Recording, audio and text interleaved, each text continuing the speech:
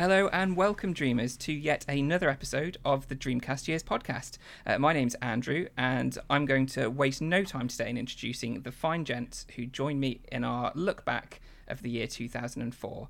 As ever, I am joined by someone with a beard. Unfortunately, the one who probably hasn't played that game is unable to join us today. However, the other, who probably has a strong opinion about that game, is raring to go. So which is which? Well, I've only got one introduction to make, so it's going to be fairly obvious. Hi, Steve. How's it going? Hi. Hi, I'm very well. How are you? I'm good, thank you. I'm very good. Yeah. It's been good. I think we've both seen friends over the last couple of days, which is the first time in a long time. Yeah, kind of crazy. Actually, human interaction. I know. Actually ventured out into the post-apocalypse and did some social stuff for the first time in months and months, which was jolly nice. A little bit unnerving at times, but jolly, very nice. Well, at least you did it. And I know that Rich has actually seen somebody in the flesh today as well, because Ben from the Cross Players went over to drop off some Dreamcast parts so that Rich could mod his Dreamcast for him. So although he couldn't be with us, he's, at least he's seen somebody today, which is nice. Nice to know. We enjoyed having an American on so much the last time around that we figured we'd do it again. He's young, ambitious, and he's friends with Andy Dick, for crying out loud. I'm no shadow stalker. I just happen to be friends with this mega guy. So let's zoom in and find out who our guest is today. It's the founder of the Zoom platform and the Jordan Freeman Group, who are developing the game Shadow Stalkers and Mega Race Deathmatch. It's the wonderful Jordan Freeman. How are you? I'm great, and thank you very much for that intro, and great to meet you, Steve, and Andrew. It's been a long time, but it's great to be back.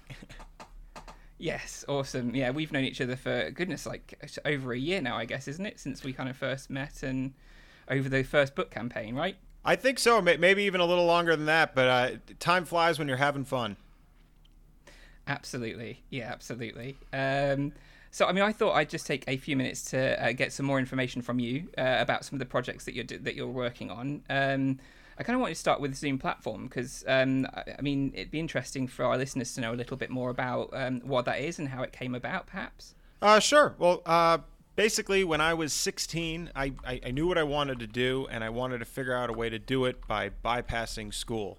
Wasn't the biggest fan of school and didn't do particularly well.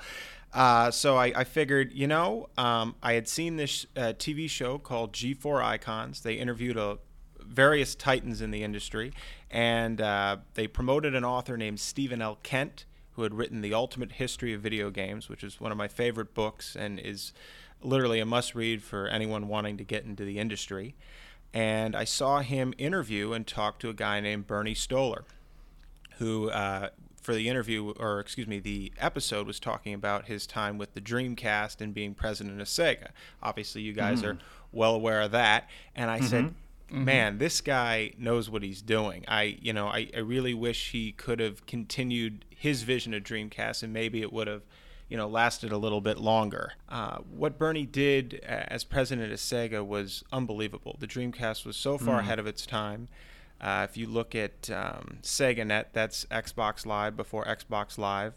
Sonic Adventure had downloadable content before that was even a thing. You had MMOs like Phantasy Star Online. He was in talks even to bring an early version of World of Warcraft to Dreamcast. So there's just so much that obviously happened, but so much untapped potential as well that could have been. So he was at a company called Get Fugu at the time, which was a mobile firm. And I pitched to him the idea that I thought games were going to be a lot like vinyl records. People would want to, rehear the classics. You think of it like music, right? People, they love the Stones, Howlin' Wolf, Buddy Guy, Muddy Waters, those kind of things. And then you have kind of hidden gems, say like a guy like Iggy Pop or the Stooges or even the New York Dolls that a lot of people didn't know about necessarily at the time when they should have been big, especially the Stooges, but they became more popular later on. And I thought the same could be applied to games. And Bernie said, well, tell you what, I like what you're saying. Why don't you come meet me at my office in San Francisco? And I said, sure. He goes, well, you free Thursday? And, pretending like I actually had a schedule. Yeah, let me check. Yeah, I think I can do that. So immediately as I hung up, I'm on Orbitz and trying to figure out, a good flight. And I only had enough money to basically fly in at 5 a.m. and fly back at 11 at night. So I figured, okay, maybe I can pull this off. So I met with him. It was just a great meeting. I was like, oh man, this is going really well. And then I'll be honest, I got scared out of my mind at one point because about 45 minutes in, he tapped the table and said, look, I've heard enough. And there was kind of a awkward pause there. And he goes, I'm in. And then I Wow. huge sigh of relief. So we've worked together ever since. Some of our first stuff was working with Microids, who you probably would know later as Animan Interactive, and now they're back to Microids. We helped re-release the original Mega Race titles, Rebellion with Aliens vs. Predator Gold Edition.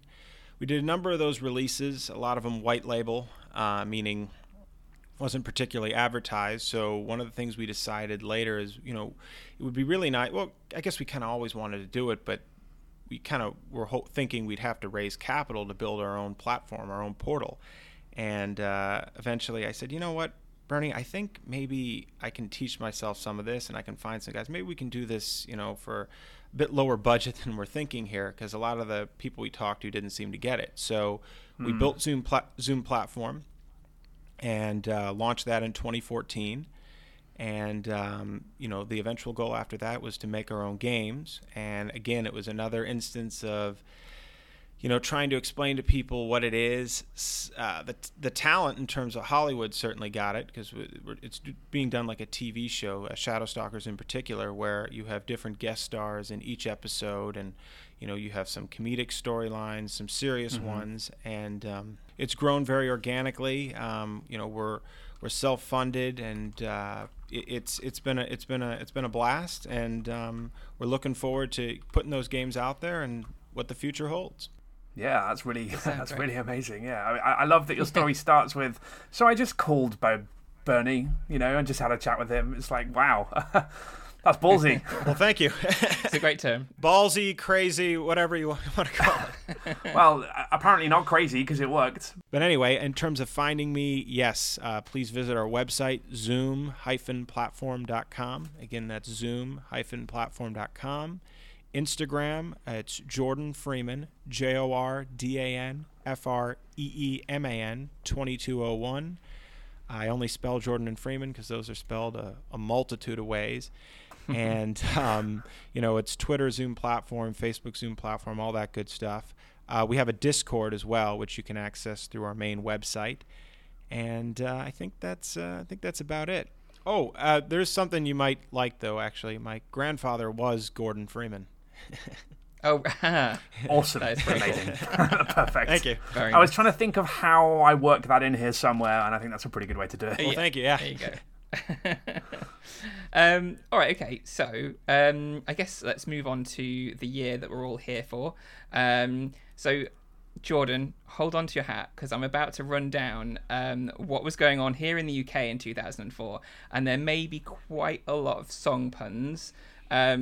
So maybe get comfortably numb until I've gotten them all out of my system. Be ready. I apologise in advance. These are very tenuously linked. No need to apologize. I'm having a blast. Look, I felt I was rambling, so don't worry. You thought you were rambling. Here I go. I'm going to start. You ain't seen nothing yet. No. Yeah, don't even worry about it. So we're back from In the Shadows, and I may be just a little tipsy. I'm drinking gin. Sorry if you felt left outside alone, but dry your eyes, mate, because we're here. That's 5 puns already, by the way, and I'm sure by now you just want me to leave, get out. But you know what?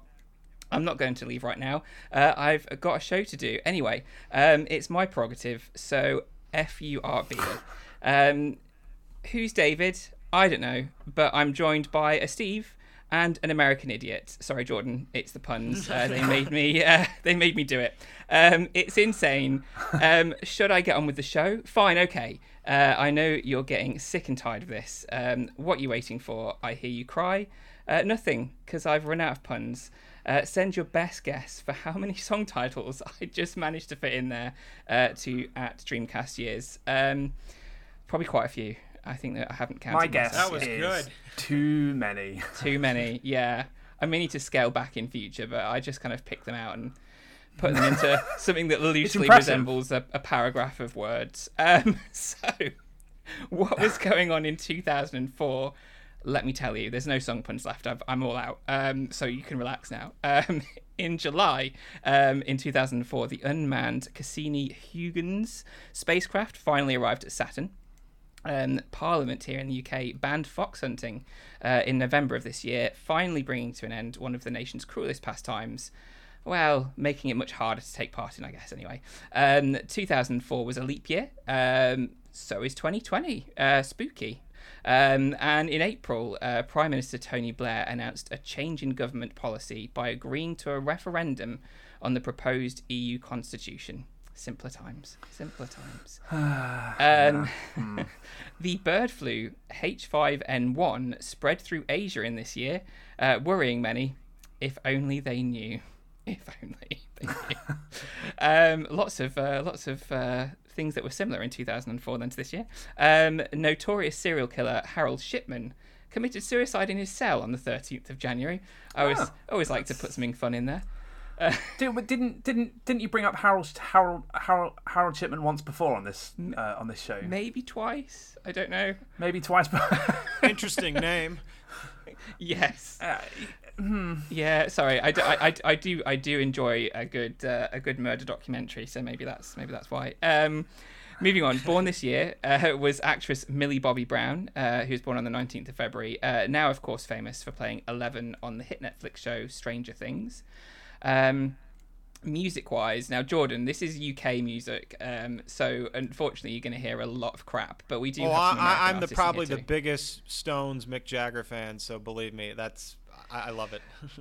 I mean, there's definitely none of that in this, unfortunately. So the top 10 songs of 2004 in the UK, I'll do them in reverse order. Number 10 was Michelle McManus with All This Time, Pop Idol winner, of course, of that year. Was it X Factor or Pop Idol? I can't remember.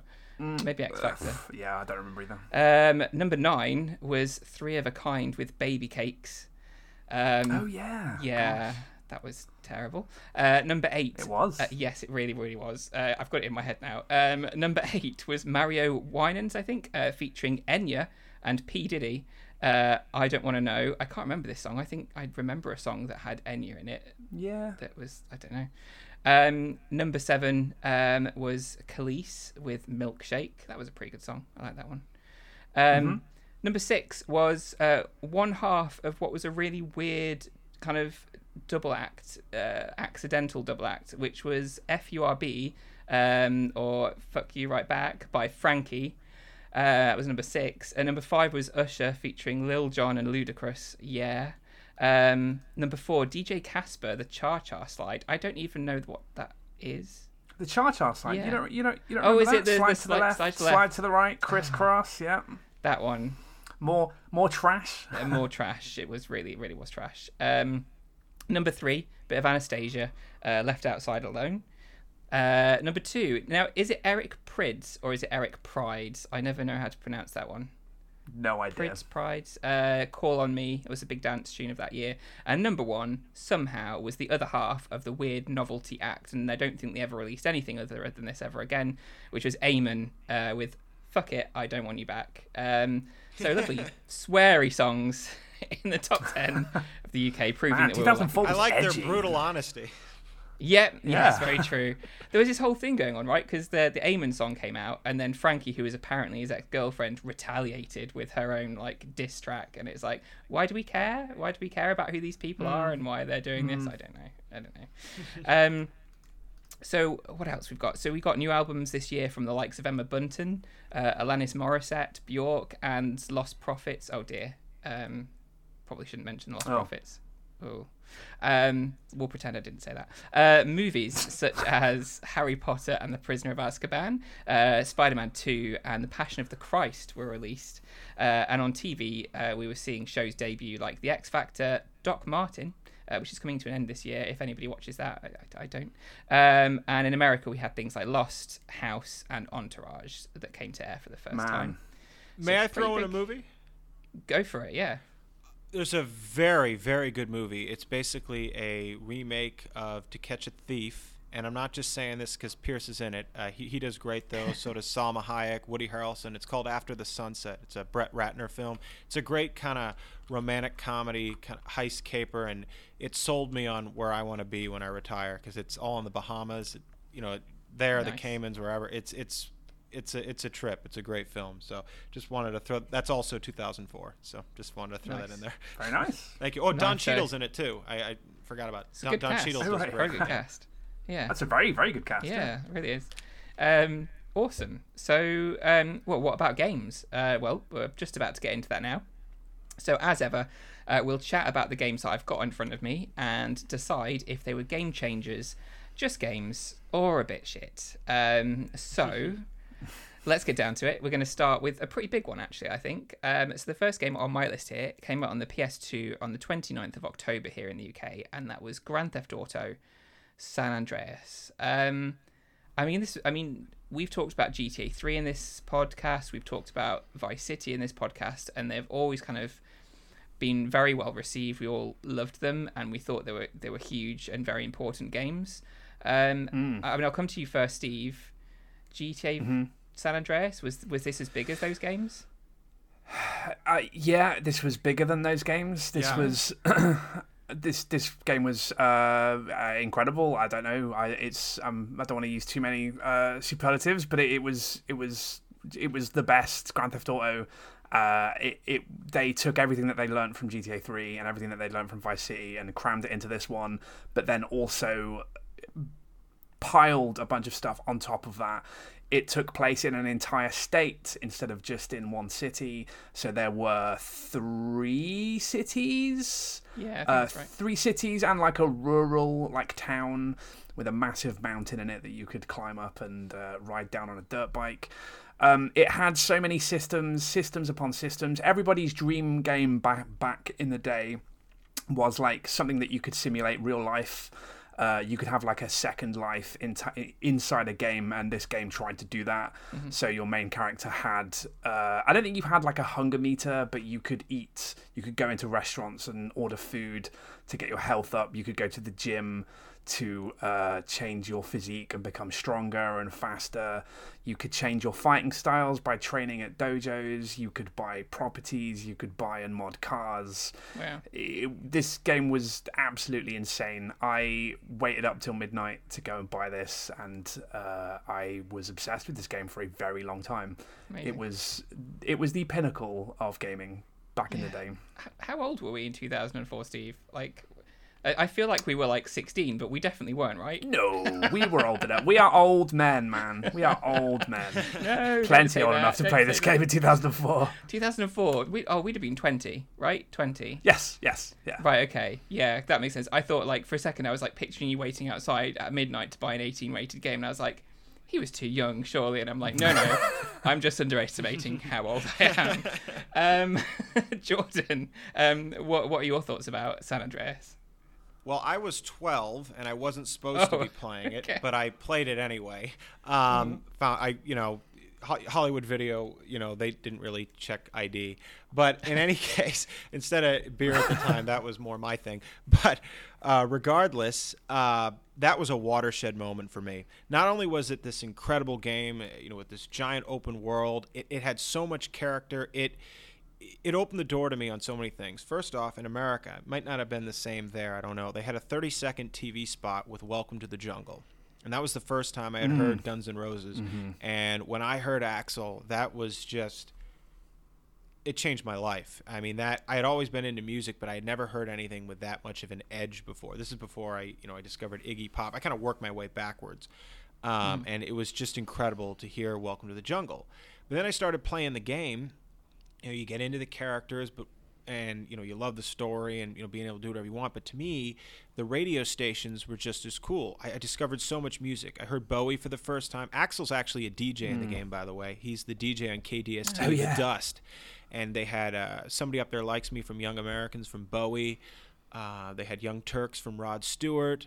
Woman to Woman by Joe Cocker, which is incredible. Just some great tracks on there. Billy Idol, White Wedding, and of course Jungle. And then if you went to Radio X, that was Radio X where you'd hear Jungle. And another song I heard on there was the first time I ever heard Stone Temple Pilots. And I heard the song Plush. And I went, God, this is amazing. It sounds like that Velvet Revolver guy. And that's kind of how I figured out Weiland. So then I started, going around the thing. And I swear, this is literally how I discovered everybody almost. I go to one of the talk radio channels. I think it's WCTR. And I hear Gardening with Maurice, which is Andy. And right. I didn't know that. Yeah, he's doing that. And then there's talk of there's these two guys. They're being interviewed on that same channel about how they had a radio show, but they got fired for sex in a church. It was a prank, like they had people go have sex in a church, and they got fired, which is a real thing that happened to Opie and Anthony, and it's them talking. Opie and Anthony later with Patrice O'Neal, Jim Norton, and even Bill Burr, I think. They were all in GTA 4. But this is how that got started in San Andreas. So I kind of, it was like, again, I'm 12. It's kind of weird to say it, I guess, but it's almost like a puberty moment because like all the adult stuff I'm into, I discovered through that game. So anyway, Wow. without boring you too much with my story on it, that's how great and how significant that game was to me. Yeah, wow, that's pretty, like you said, watershed moment, kind of figuring all that stuff out. But I mean, I heard everything you said, but the thing that stood out to me was that you were 12. And I thought I felt old before, but thanks, Jordan. You've made me feel older still. But yeah, no, it's GTA is one of those games that, you kind of had to have. All the kids had to have GTA, right? Like, even though me and Steve were 20, when GTA 1, GTA 2 came out, that was the kind of games that we were playing around the age of what, like... It's genius marketing. It's like PlayStation. The target age is 19. If you're 25, you really want to be 19 again. If you're 12, you wish you were 19. It's brilliant, and that's how you get to everybody. But it is, you're right in terms of the fact that the music in that game was great, and GTA games have always been fantastic for music. Music and the voice talent, they've just always knocked it out of the park. Absolutely.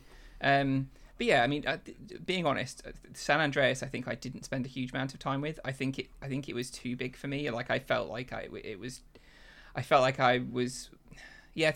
too big. Like, I had that same feeling with GTA 5, which is obviously set in the same locale pretty much. And maybe it was the locale that didn't gel with me, because I seem to do fine with Liberty City games. So GTA 3 was fine. I absolutely adore Grand Theft Auto 4. I think it's an amazing game. So I don't know, maybe it's that wide open space or something. You're more a New York guy than an LA guy, apparently. Oh, I'm sorry. San Andreas and Liberty City. My bad. But yeah, I will say this though: you can get around San Andreas a hell of a lot easier than LA. Let me tell you that. I bet. Yeah, I can imagine. The traffic is horrendous. Well, yeah. In San Andreas, you can just like hop into a helicopter or something, right? Or just bash your way through the traffic. It's not exactly a big deal, but it did have that. You can't do that in real life. It did have that feeling that you could go out anywhere and do anything, which was awesome, but also kind of put me off slightly in terms of. I think I like the focus stories of things much more, and I guess that maybe did it have that focus story if you really looked for it and wanted to do it? I felt it did. So, go ahead. I was just going to say the other thing that was interesting was, you were saying earlier how you had to work out to get in shape. I think that one of the annoyances for a lot of people though is you'd kind of get fat. You'd have to work out. That's true. Yeah.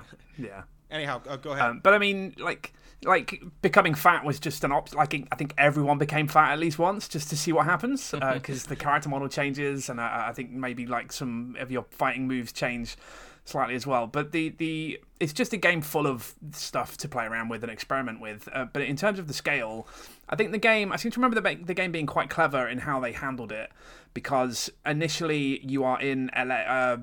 San Andreas. No, what's the name of the city? It is called San Andreas. It's Los Santos. Yeah, San Andreas, Los Santos. Los Santos. Kind of a mix. Sorry, yeah. So, and Samuel L. Jackson is the police chief, and he's said to you, "Don't leave town," and that's if you try and leave town, you get hunted down by police and killed. So it's all sort of contained. You sort of move on, and then you get exiled from that city to the rural town area, and you can't leave there. And it does a pretty good job of rationing out the map slowly rather than overwhelming you completely from the beginning. But yeah, I can see why the size could be intimidating, but it just blew my mind. I liked flying a 747 from Las Vegas back to Los Santos, and that just felt awesome. You could also just get on a plane. You could get on a train to travel between cities. It felt like once you leave Los Santos was still there. Stuff was still happening there, and it just felt the closest to sort of being like a real world kind of feeling that a game had up to that point. First of all, so there's 3 cities. So there was obviously, I don't know what they called Las Vegas in this game. I know, so San Andreas is the state. Los Santos is San Fierro or something. I don't remember. What was the third city? Was that San Francisco or San Francisco? Yeah. Right. So the equivalent to that. But then the thing that got me, I guess, is the late game stuff, which is the whole gang territory thing, right? Where you had to do basically you had your gang by that point, and you had to take over territory in various areas in the cities. That's right. That felt like a lot to me. Like, it felt like, okay, you do all this story stuff, and then on top of that, you also have to make sure that you take over all this territory, which could be taken back, right? I think it was like constant back and forth from what I recall, from what I saw. That's right. Yeah. Yeah, so you could get a notification telling you that one of your territories is being attacked, and you'd have to zip over there sharpish to deal with that. Which I do remember that being a little frustrating, but you can get to a point where you own the territories and they stop being attacked, I'm pretty sure. But you've got to capture them all, I think, in order to get to that I think point. maybe that's what was overwhelming me. It's just there is so much, and it felt like in that late stage, perhaps it would be overwhelming when really all you want to do, or all I would want to do, is either progress the story or go off and do fun things rather than being called over to different places to put out fires, as it were. But I mean, I see the appeal of it. I think they've...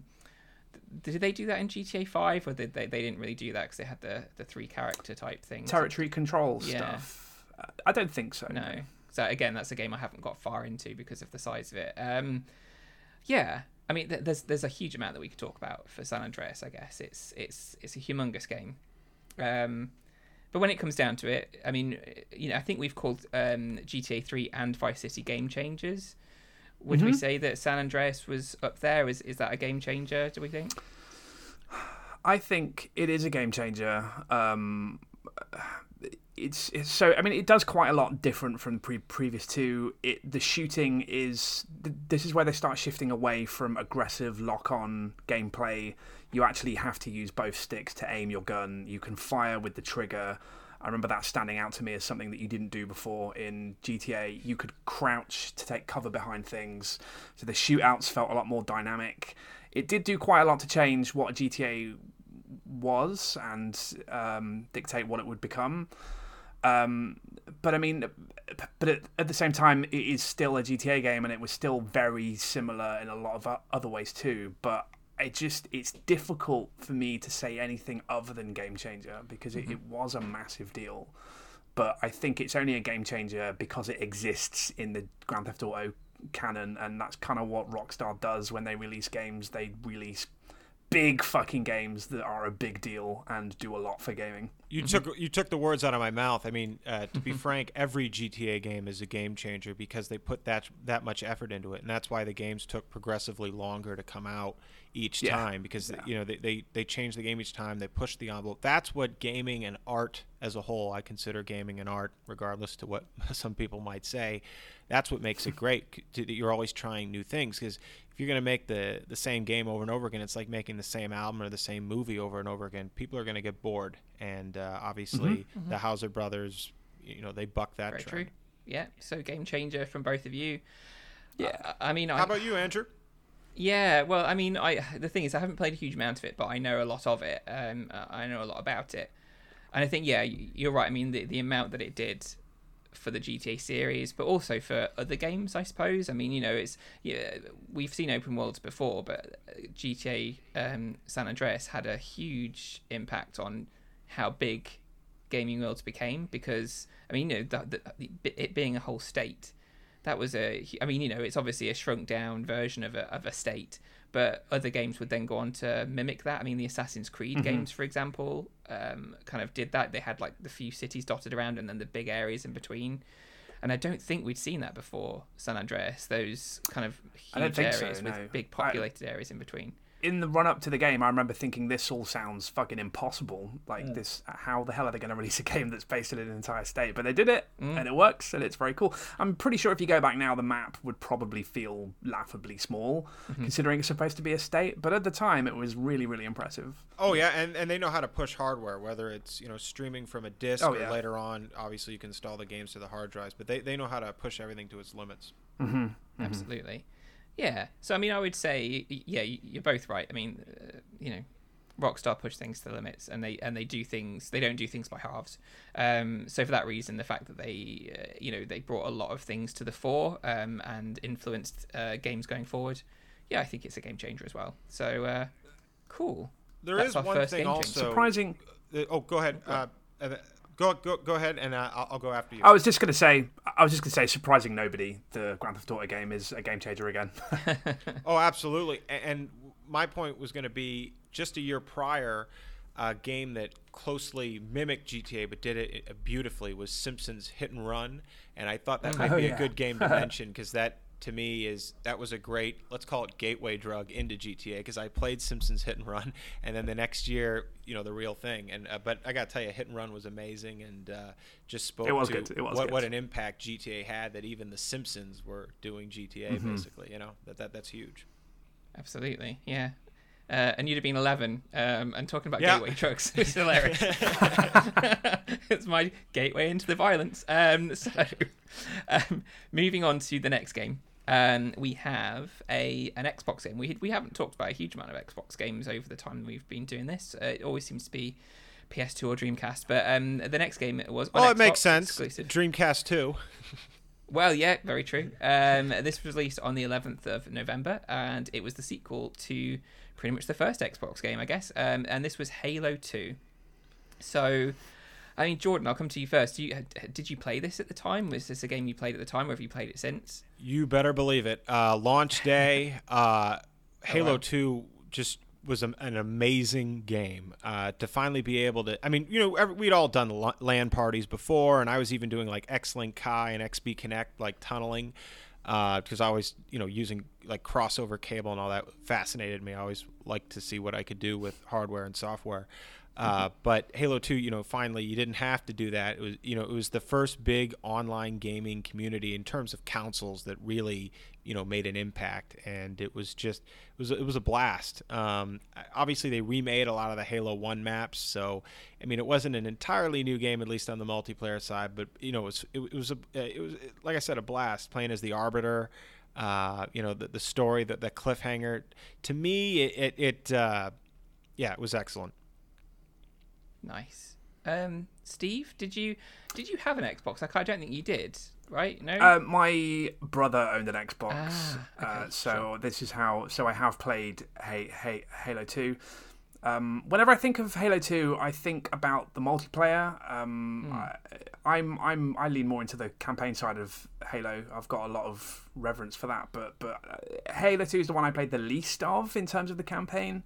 But I do remember the multiplayer, because this was kind of the start of Xbox Live as a thing, right? Like, Halo 2 was the first big multiplayer game on that console. I remember being fascinated by that and playing it wearing a headset, and that was really cool, and it felt really cool to do that. But it's actually, like, so I've got the Master Chief Collection now, and I'm working my way through those with some friends, playing them co-op. We haven't done Halo 2 yet, and I'm excited to do so, because it is the one I've played the least. I don't remember a lot about this game, to be honest. Things that stand out are the multiplayer being a big deal, and you could dual wield stuff, which was very exciting at the time as well. But beyond that, yeah, I mean, it's a lot of people really love this game, and I don't know a lot about it, really. Yeah, I mean, again, yeah, I think the original Halo I played all the way through, and I had like people come over and we used to hire a projector. I think I mentioned this on a previous pod. We had a projector from the university library, and we'd kind of do it on a massive screen, like 4-player split screen. It was awesome. Halo 2, I think, came out at a time where I was either bogged down in studies or I was kind of out partying too much to play Halo, but I do remember bits of it. So yeah, the multiplayer was great, but I remember that there was the big scarab thing that you had to get on, and that kind of, I remember that a lot. But yeah, I don't remember a huge amount of the campaign. But it feels to me like Halo 2, although it did a lot, it improved a lot. But because the first Halo was such a big deal, it almost just felt like a slight improvement and a slight continuation rather than a massive leap forward. Perhaps in terms of Xbox Live, maybe like you said, Steve, it was a bigger leap forward. And I don't think I'd really gotten into that online gaming at the time because I was a student and maybe didn't have the. Because I remember when, if your brother had the Xbox, he had like everything, right? He like had a separate line installed for online gaming. Oh yes, rightly. Yeah. He did. Super into it. Because I remember that being, we used to go into your brother's room to play all sorts of online games and PC games and stuff, which is always fun. But yeah, at uni we definitely didn't have that kind of stuff, which is unfortunate. So I don't think I really got into it as much as maybe I could have done. So perhaps that's one that I also need to kind of get onto the Master Chief Collection and get back into. Well, I'll tell you, the fondest memory I think might be for all of us is that the map packs, at times were free. Remember those days? I remember, didn't this have like, you could buy a map pack, but it was on a disc, like the old expansion packs where you'd have to like go to the store and buy a disc, and you'd put the disc in and it would be the maps for the game, I think. Yeah, I think they may have offered that. I guess download speeds were still kind of strange, although if you can play the game, you'd figure you could do the download. But yeah, what they ended up doing is I think the Killtacular, Blastacular, and one of the other map packs, they put the 3 of them on the disc like that. But there were even, like right before I think the 360 came out, they put 2 maps out for free, which were great. I'm trying to remember their names, but that's what I loved. And I couldn't remember, correct me if I'm wrong, what I loved in Halo 1 was you could shoot a pistol, across the room and, nail a guy. Could you do that still in Halo 2? I can't remember. Was the pistol still that, devastating? It's not until Halo 3 that they nerfed that pistol. That pistol is, in the first and second game, it is a sniper rifle, pretty much. Wow. Yeah, I felt like Martin Riggs. Yeah. I mean, in light of that, I mean, it's obviously we've all had a good time of some kind with this game. But was it a game changer? Was it? I mean, just for the Xbox Live stuff alone, it has to be a game changer. Agreed, right. 100%. Wow. Okay. I feel like I can't quite get there with that being a game changer. I feel like it wasn't as big a jump from Halo as like the GTA games were from each other to warrant it also being a game changer. I don't feel like Halo games past one, except for maybe Reach, were game changers in my eyes anyway. So I'm going to go with game, pretty high up game, but it's still a game changer. Why on Reach? For what it's worth, I thought 1, 2, and 3 were huge, and then I kind of lost interest after that. What appealed to you about Reach? I never got to play that as much.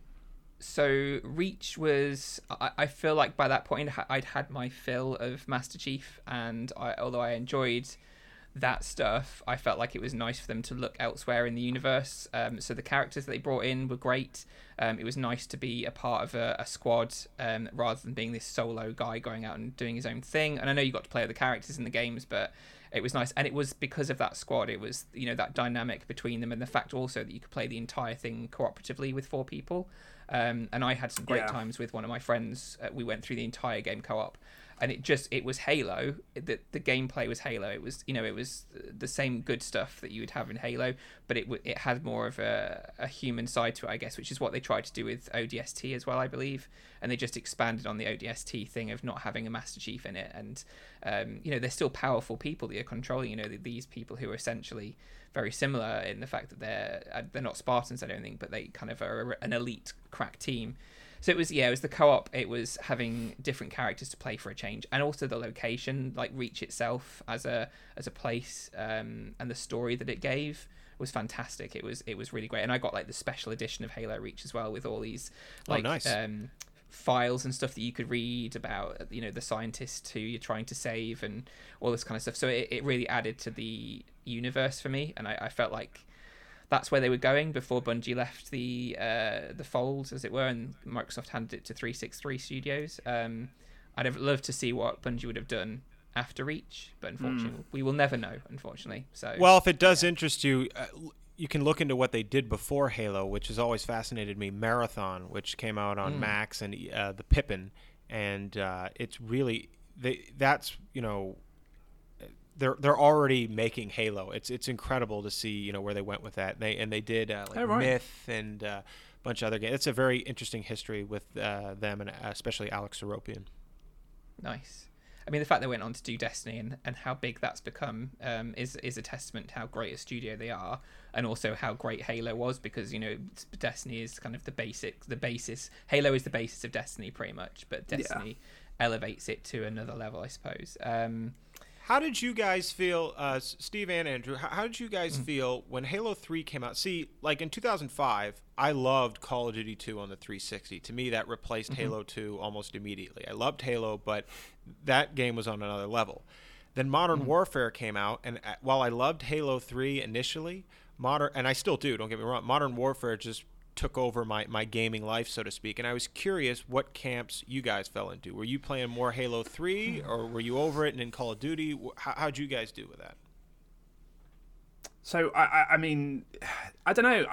I played them both, and I liked them both. I feel like both of those games are. I like them more or less depending on what kind of mood I'm in, I guess. So Call of Duty is it's a game where you find your flow, right, and you get that tunnel vision, and you chew your way through it, and it's very satisfying to play. Whereas Halo is more, for me, about, it's got a very different feel to it. The combat is a lot slower, and it's a lot more about the atmosphere and the presentation and the music, and really nailing that sort of the holy trinity of melee, gunfire, and grenades.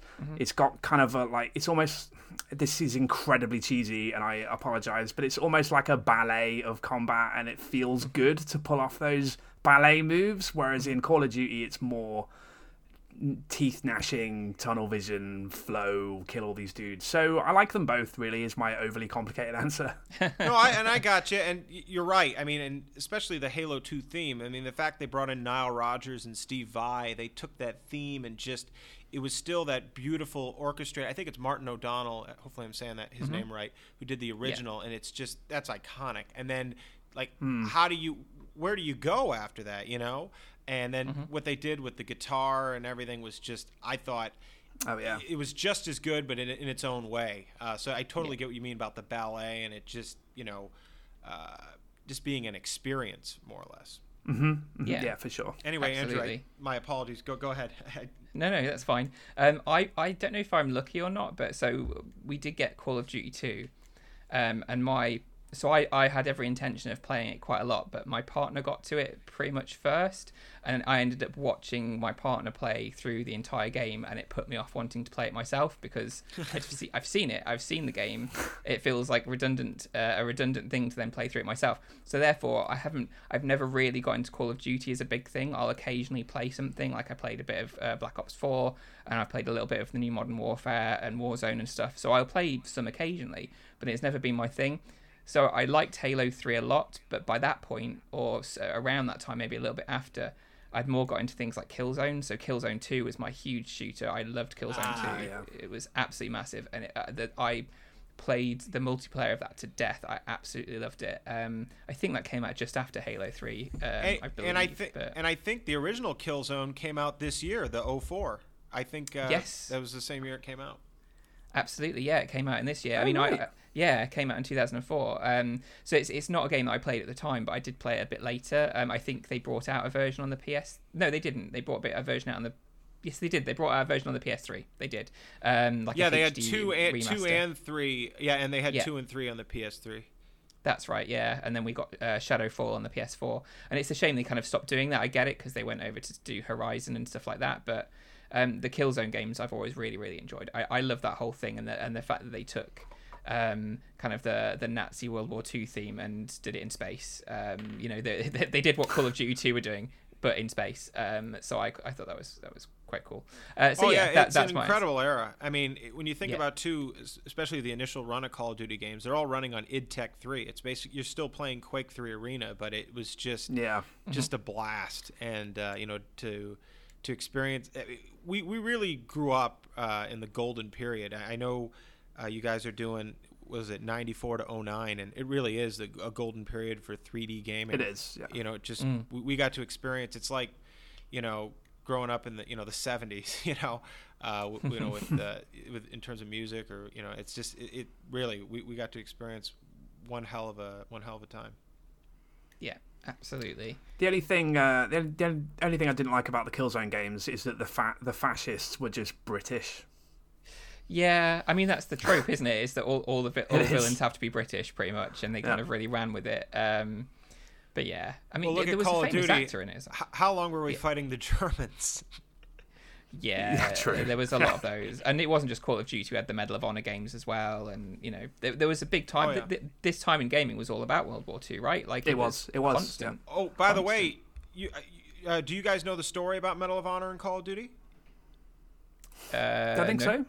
Oh, well, here, I'll just run through it. Let me know if you've heard it. But basically, I met this guy, Tom Kodurka. He had a company, this was before 2015, called 2015 Games. And they made Medal of Honor Allied Assault on the PC, which was incredible. Just an incredible game. Yes, it was. And some of his employees included Vince Zampella and those guys. Well, there was a mutiny, and I can kind of understand why. Tom's a interesting individual, I'll leave it at that, but he basically had a mutiny, and they formed Infinity. They left him, formed Infinity Ward, and created Call of Duty. Interesting. Oh yeah, that's right. That's interesting. Right, yeah. It's also interesting that then that happened again later, because there was a bunch of people who did that, formed Respawn, and ended up doing Titanfall and Apex Legends. Right. Yeah. Crazy. They like a mutiny over there then. That's what we've learned today. They like to change it up every decade or so. Absolutely. But yeah, so Halo 2, it's a game changer. 2 of you have voted game changer. So yeah, it's a comfortable game changer at least. So that's good. So okay, let's move on to another first-person shooter. A bit of a different one. Comes from a different lineage. This one released on PC on the 13th of August here in the UK, and that was Doom 3. So this one was a very interesting one. It's the first 3D game of Doom's always been 3D. I'm doing air quotes here for listeners. It's always been 3D in the terms of, it's kind of got that perspective about it. First person view in kind of... Yeah. This is the first modern take of... Yeah. This is the first proper polygonal 3D Doom game. And they went all out with Doom 3 as far as I'm concerned. Mm-hmm. They really grabbed hold of the horror theme of Doom. They kind of the silliness maybe a little bit less than the other Doom games, and they really went for the horror theme, and they kind of nailed it. I think. I don't know. Did you have it? And the effects and the lighting. Talk about an experience. I'd let that flashlight. I mean, you really were scared. You know what? Oh yeah. Yes, absolutely. It was. It really was a terrifying game, and I love horror games. And this terrified me. I think I played it originally before they did the flashlight mod. So you could have your flashlight or your gun out, and it's an incredibly dark game. So if you couldn't, it was hard to see. If you had to shoot, literally. Yeah. I mean, you'd have if you were shooting something, then you'd have the muzzle flash, I guess, wouldn't you? So you kind of light up a little bit of what you were seeing. But if you weren't shooting and you had your gun out, you couldn't see anything, which was ridiculous. So I understand why they kind of put that kind of gun-mounted torch on it eventually as a mod, or was it on his shoulder? I can't remember where they put the torch. Yeah, I don't remember either. I'm sort of in two minds about that, because it's obviously better from a quality of life standpoint that you can have your flashlight on at all times, and it makes sense because that's what a Marine would have as well. But there is something to only being able to use your flashlight when you're not shooting, because it was terrifying. Mm-hmm. Yeah. Yeah, and it adds to the difficulty, the experience. Honestly, it's like a cheat code once it's on. It is a bit. Yeah. I mean, they've released it fairly recently on modern platforms like the Switch Yep. and PS4. I haven't really played it yet. Is it just does it have the torch mod automatically, or can you switch that off? It is a version of Doom 3, the name of which escapes me. I apologize, but it eventually BFG Doom 3 edition, I think.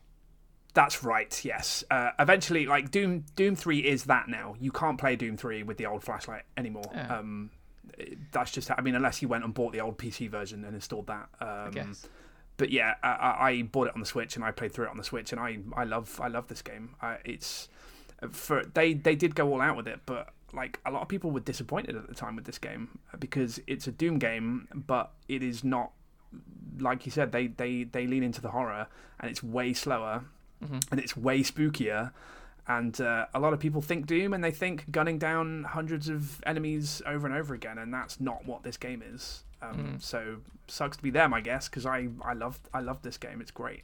Nice. I remember that controversy actually. I remember people really hating on Doom 3 at the time.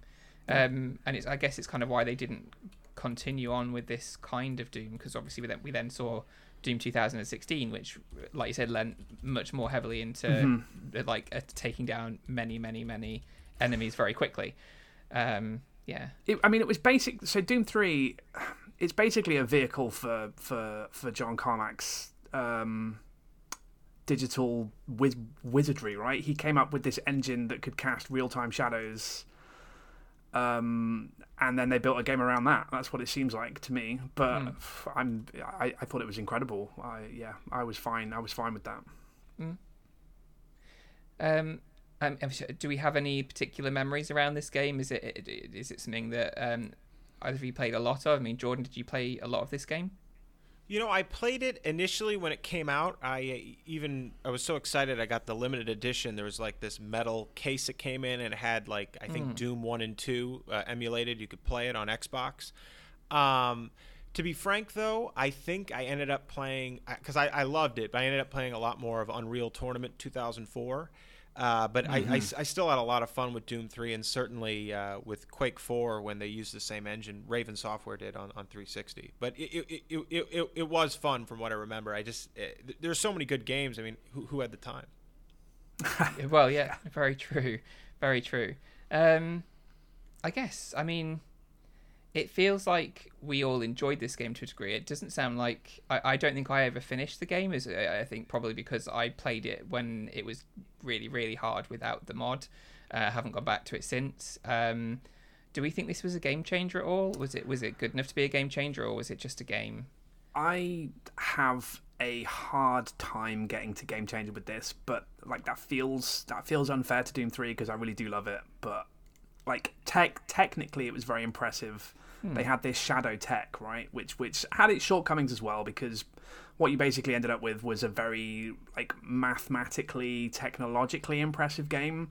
Like there were shadows everywhere you expected to be shadows, but artistically it wasn't particularly impressive. It was kind of, outside of the lighting, it was kind of ugly. But the shadows and the lighting did a lot of heavy lifting on it, and ultimately I think the game still looks great, particularly on my Switch screen. But I don't know. I maybe through no fault of its own, I don't know that Doom 3 makes it up to game changer. This came out in the same year as Half-Life 2 as well, and I think Half-Life 2 ate its lunch a little bit. So it's perhaps unfair on Doom 3, but I don't know. I have a hard time saying game changer. I think I might just have to say very high game. Okay. Jordan, what about you? Well, I got to be honest. I'm at a loss for words. Great minds think alike, Steve. I could not have articulated that better. I literally have nothing to say. He did it. Cool. Fair enough. I think I'm there with you. I think that it did a lot of really cool things. I loved the in-game computers and all of that kind of stuff, and the fact that you actually that you got a little mouse cursor over it when you looked at it, so it felt like a real computer almost. That was great, and the audio logs were awesome in that game as well, and kind of a good implementation of that. But yeah, and also it's influenced games going forward, like the Dead Space games. I mean, there's a huge influence for those. Absolutely. From Doom 3. And it's interesting too, games. because id decided let's focus on single player. You know, Epic decided multiplayer, and it was interesting to see those divergent paths. Yeah. Yeah, absolutely. But yeah, I think I agree. I think it's a game. It's definitely high up there, but I think game changer, it's probably not, unfortunately. Still a great game, but yeah, agreed, 100%. All right, so next on the list then is, I'm just going to get straight into it. It's Far Cry. It's the beginning of the Far Cry series that we all know and I guess kind of love today. I don't know what our thoughts about it are today, but we'll come to that another time. This released on PC on the 26th of March. Far Cry. I remember playing this quite a bit, actually. I remember it being like this massive technical achievement. How amazing it looked. Did both of you play this? Steve, you want to go first? Sure. Yeah, I played quite a lot of this game. It was a big fat tech demo, basically. I mean, there was a game in there too, which was quite fun. I always really appreciated what they did narratively, which is you're fighting mercenaries for the first 2/3, and then in the last third of the game, or maybe the last half of the game, I don't know, they start throwing terrifying monsters at you. It was really well done. It was a really good reveal, and they kept that a secret. You didn't know that was going to happen, so that was fun. But beyond that, it was a fairly basic shooter. But what it really had going for it was its engine, which, as you said, really impressive. And you were lucky if you had a PC that could run it, not unlike the Crysis games that came out more recently. The physics engine was amazing. The AI was really good. The graphics were incredible, like the dense foliage in the jungle, the water tech, the lighting was great. The draw distance was mind-boggling. You could snipe people from miles and miles away. There were vehicles. It was just a really fun, big sandbox, which, if you go back to now, if you've never played it, it might feel kind of rudimentary these days, but back then it was very, very impressive indeed. Well, again, Steve, you took the words out of my mouth. I played it a little bit, not too much. I think I rented it on Xbox. I think they called it Far Cry Instincts then. As even though I had a PC, and I actually started off as a PC gamer growing up in the 90s. I love PC, and I didn't get a console. My first console / portable Game Boy Color N64 I didn't get till like 99, so I would have been 7. Because before that I would just play on my father's PC.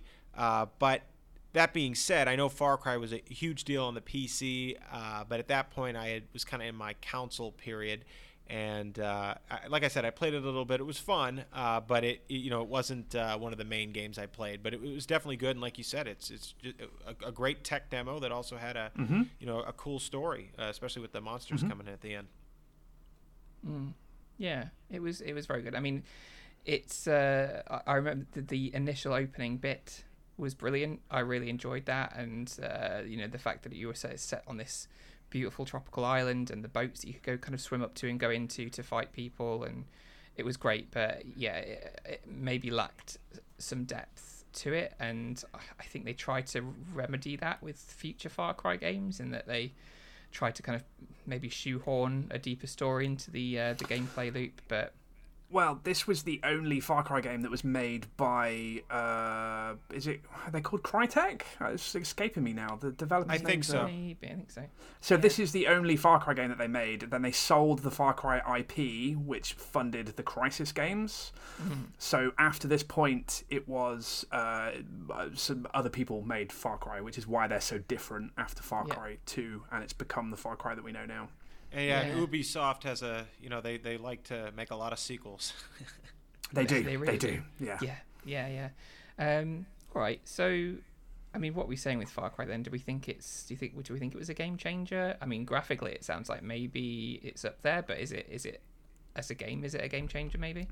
I think I have a hard time getting to game changer with this, and it might not be through the game's fault again. I think it's just because it came out at the same year as Half-Life 2. Spoilers for future in the episode, but I don't know, it's tough for me to say game changer. It's almost there, though. Almost. Yeah, it's basically Doom 3. It's the same story. Great game, great on a technical level, certainly. But that je ne sais quoi, that, something's missing, I don't know how else to put it. Yeah, that's fair. Yeah, I think I'd feel the same. So, Robbie, all saying it was a pretty good game. Yeah. Oh yeah, Not a game changer. definitely a great game. Awesome. Okay. Let's move on to another Xbox game. And when we were talking about San Andreas earlier, this kind of the stuff that we're talking about in terms of changing your character, eating a lot to make them fat, trying to exercise to make them thin, reminded me a bit of this game. Although I don't think they pulled off as much as they wanted to. So what I'm talking about here is Fable on the Xbox, which released on the 8th of October. Yeah, this game promised a lot. And it didn't really deliver on all of it, right? No. So Peter Molyneux, I have a lot of respect for, and I've got a real soft spot for this guy. I love him. I think he's great, but he's a genius. has now learned. He's now learned to stop talking because he gets so passionate about the games that he works on that he talks them up, and he promises a lot of features that the game then ultimately does not go on to deliver. Which is a shame, and Fable was pretty disappointing in that regard. But if you can look at it from outside of all the promises, it is great. It is really good. It had multiple sequels, and they're all great too. Fable 1, I think it kind of falls through the cracks though, because it's always going to be that game that wasn't the game we thought it was going to be for me. Okay. Fair enough, but Molyneux. I mean, I kind of like the idea that he talks this stuff up. It's kind of you kind of, if you're saying it, you're kind of putting pressure on yourself to deliver. And unfortunately, things happen. But whether it's Black and White, his previous work with Bullfrog, Fable, I do love the fact that he pushes the envelope. He's always thinking of new ideas. I think his new company, 22 Cans, has been doing some interesting stuff. I think the whole idea, especially though, of you can be a good guy, you can be a bad guy. Fable is really at least laying the groundwork, the foundation for a lot of that. The way the notoriety you developed within the community of the game, like you'd grow horns if you're evil, if I remember, that kind of thing. That whether it's Doshin the Giant, which Nintendo did that too. There's a few others, but I really appreciated where he was going for with it. Yes, maybe he didn't get there, but I certainly appreciate what they were going for, and what it could have been. Yeah, and I think they nailed a lot of things. Like the art style was great. I really enjoyed that, and the humor in the game was fantastic. It's great at that, and it's just the overall gameplay itself. Yeah, fair enough. You can't do a lot of the things that were promised, and it's not as deep as was promised either, and potentially not as big as was promised.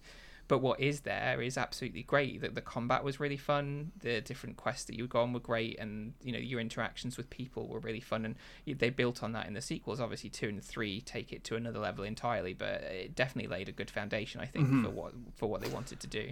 And once Fable 2 came around, I knew what Fable was at this point, and I knew what to expect from it, and I was able to enjoy that game far more because I didn't it exceeded my expectations, rather than Fable, which fell far short of them, sadly. But with Peter Molyneux, it's hard to hold it against him because he's not lying. It's just a sincere passion for what he does, and that's how those games come across to me. They have a lot of heart, and they are super sincere, and you can tell that they have a lot of love put into them, and that's why those games are good.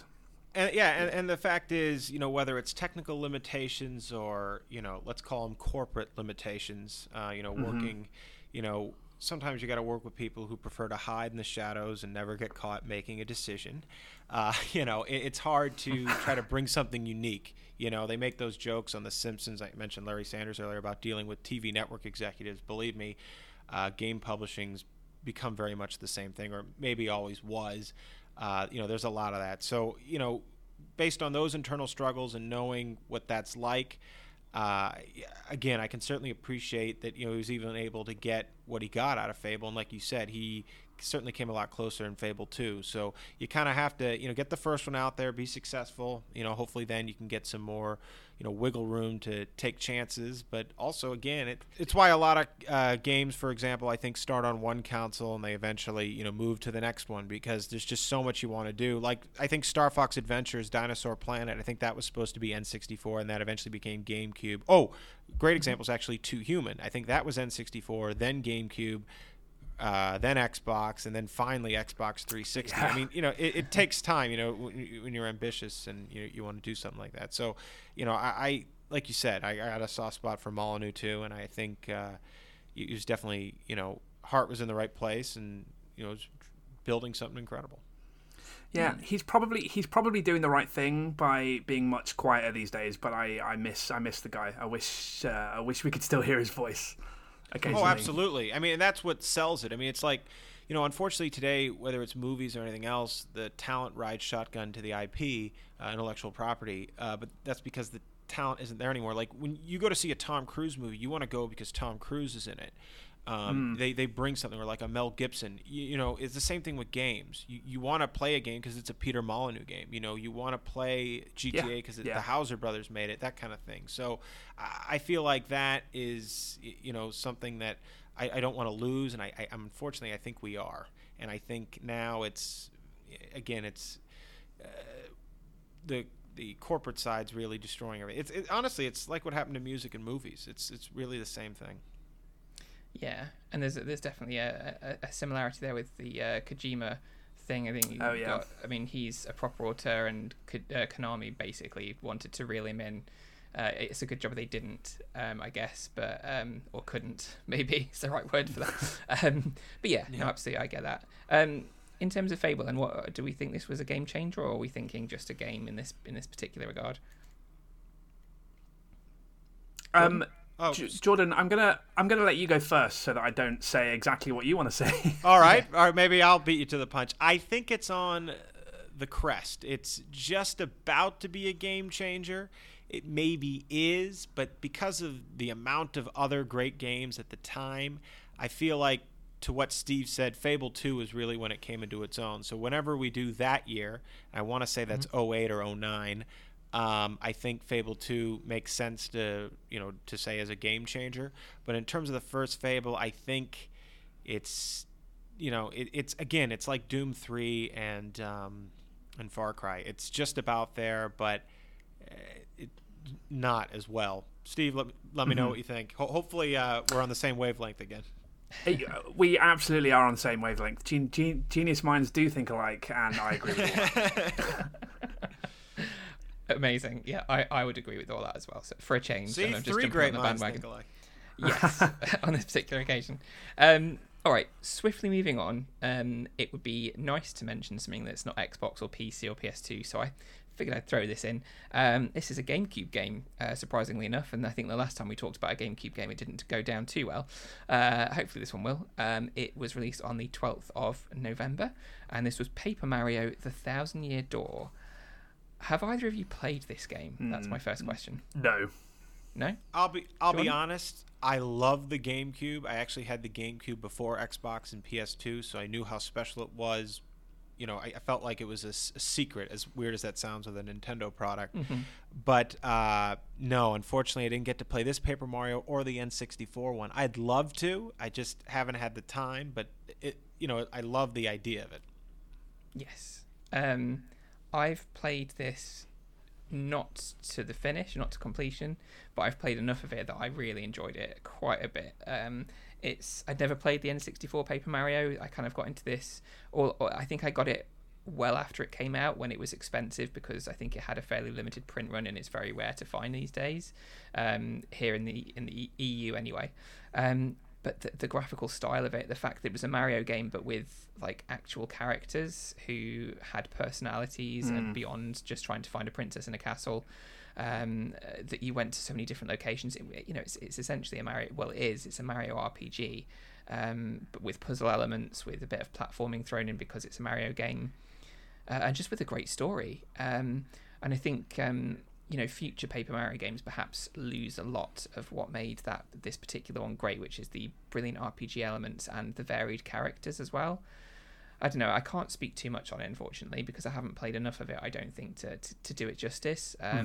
I would like to hear what the people think who are listening to this, to let us know on @StreamcastYears on Twitter what you thought about this particular game, because I don't think that, well, obviously you two can't really do it justice because you've never played it, and I don't feel like I can do it much justice.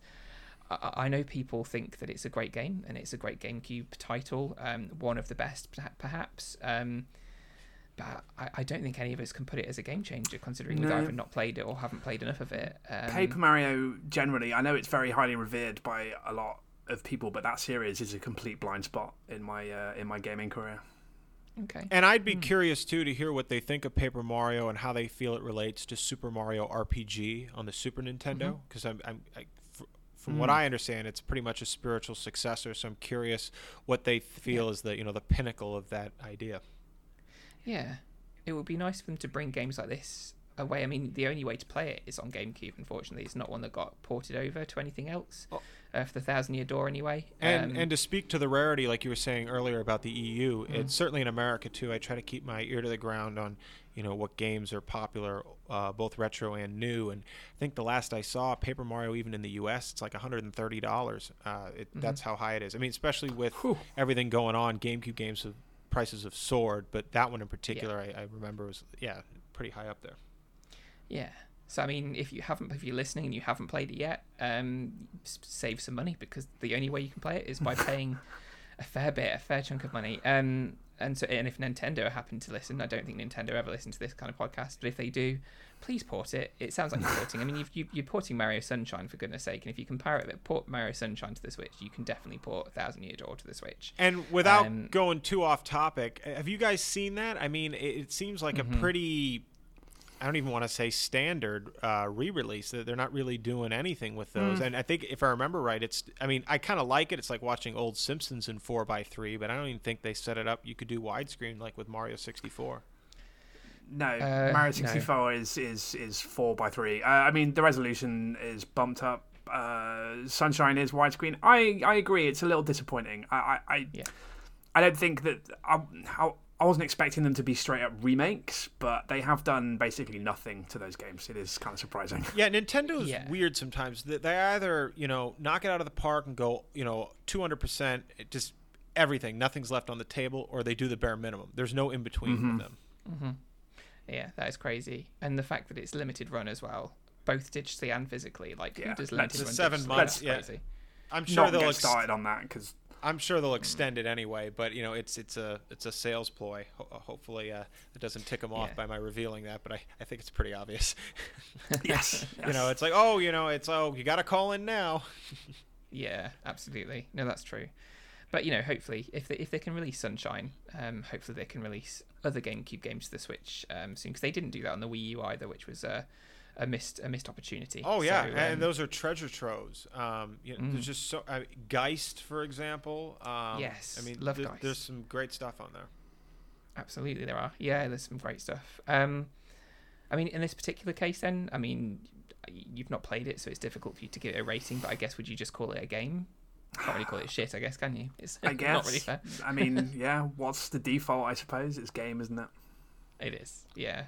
I'll call it a highly regarded game and leave it at that. There you go. Fair enough. What a good way to end that. Highly regarded game it is. Adding a new category in. Let's move on.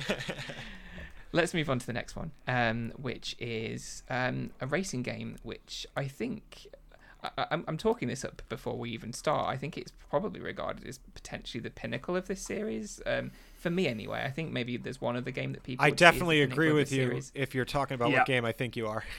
And I am talking about a game that came out on the Xbox and the PS2, later on the GameCube, which was Burnout 3 Takedown, which was on the 10th of September. Pinnacle of the Burnout series. Absolutely brilliant game. And I would say one of the top 3 racing games of all time. Wow. Yeah, to me, it's right up there with San Francisco Rush 2049, for example, especially the console version of that. But Burnout 3 Takedown, you saw where Criterion was going with it with the first 2 Burnouts. Did you guys get to play the original and Point of Impact? Mm-hmm. Yeah, those were great, and you could tell they were right there. And then, unfortunately, Acclaim went out of business, and you're thinking, uh-oh, I wonder what's going to happen. But EA picked it up, I think, pretty much immediately. They added the music to it, which has its pluses and minuses, the licensed tracks. But the music certainly fit it well, and boy, what was it, Silverbound, or something like that. That first track, I mean, just going in the oncoming lane, which they got rid of in Revenge. The sheer excitement and just always being on the edge. God, was that just an amazing game? I still play it to this day. Amazing, yeah, it is great. Steve, is this one that you played a lot of? I did. I played a lot of this game. I'm not really a racing game guy, so it's not very often that I dip my toe into this genre. But I did on this one, and it's outstanding. I talked earlier on about how Call of Duty is a game about flow. This game also absolutely about flow. You get to the tunnel vision, your focus is 100% on it, and you are pulling off some crazy shit. Those near misses are a thrill to pull off. You're dodging, crashing by millimeters, or what feels like it. The sense of speed was just unmatched at the time. And then obviously you got the takedowns themselves, which, I mean, like, crashes formed a part of the previous games, but on this it was a gameplay mechanic. You had to take down other racers, and it was very satisfying to pull off. Because obviously you had the signature slow motion, hyper detailed models crumpling and smashing up, and gone fishing, so much fun. Sending them into the river, that slow motion, and I love the aftertouch. Like, you crashed, but you had a chance to get them back, or the revenge takedowns. Oh, that was just so amazing. Good. Yeah, so good. Yeah, I think when I kind of mentioned at the beginning, there's a lot of people who would maybe say that Burnout Paradise is the pinnacle of this series, and I can't see it. I can't see it personally. It's good, but it's not the same but game. It's not. It doesn't feel like a Burnout game, really. Exactly. It's a good game, but it's not. It's not the same at all. Burnout 3 Takedown, as you said, is it's the highest echelon of the series. It's one of the best racing games of all time. Yeah. Absolutely. Yeah. I mean, on that note, then, Jordan, would you call this a game changer? Absolutely. Yeah. Is it a game that you wish that they would kind of remake, or do you think it needs to be left untouched as it is? I think I'm kind of in the middle on that. It should be kept the exact way it was. To me, it's like vinyl, right? You don't remaster it. I want to hear it the way the musicians, or in this case, the developers, Criterion, intended. Just maybe up the visuals, and that's it. Put it, in 4K, 8K, whatever, and just do that. Because in terms of the physics and the mechanics, it's an art. It's perfect. Yeah. Cool. Steve, what about you? What do you think about this game? Definite game changer. And yeah, I'm trying to think of something else to say, just because we can't keep doing this, Jordan. But Jordan said it all. That's pretty much it.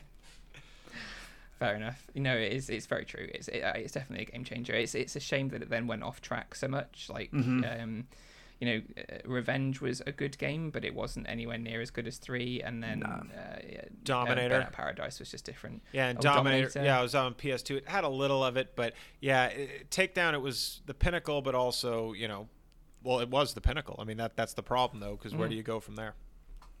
That's true.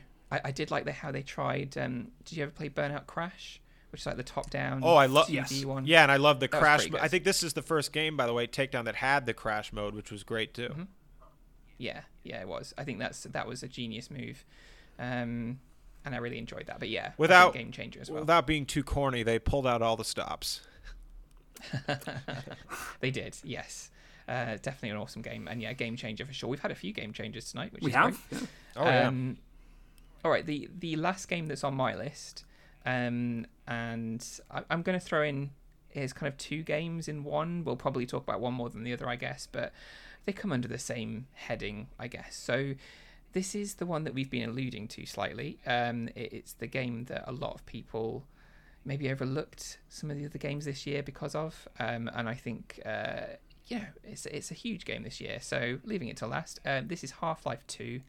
On the PC, released on the 16th of November, and released just before, is a game that was created on the same engine, and that is Counter-Strike Source. I mean, we'll start with Half-Life 2. Steve, I mean, I remember you adoring this game at the time. Yeah. Tell me what you like about it. So, I mean, Half-Life 1 was incredible because it was one unbroken first-person narrative from beginning to end, without cutscenes. And then Half-Life 2 did it again, but they added so much character into this. They took the cookie-cutter security guards and scientists from the first game and turned them into actual characters that had Man, it's hard to know where to start with this game.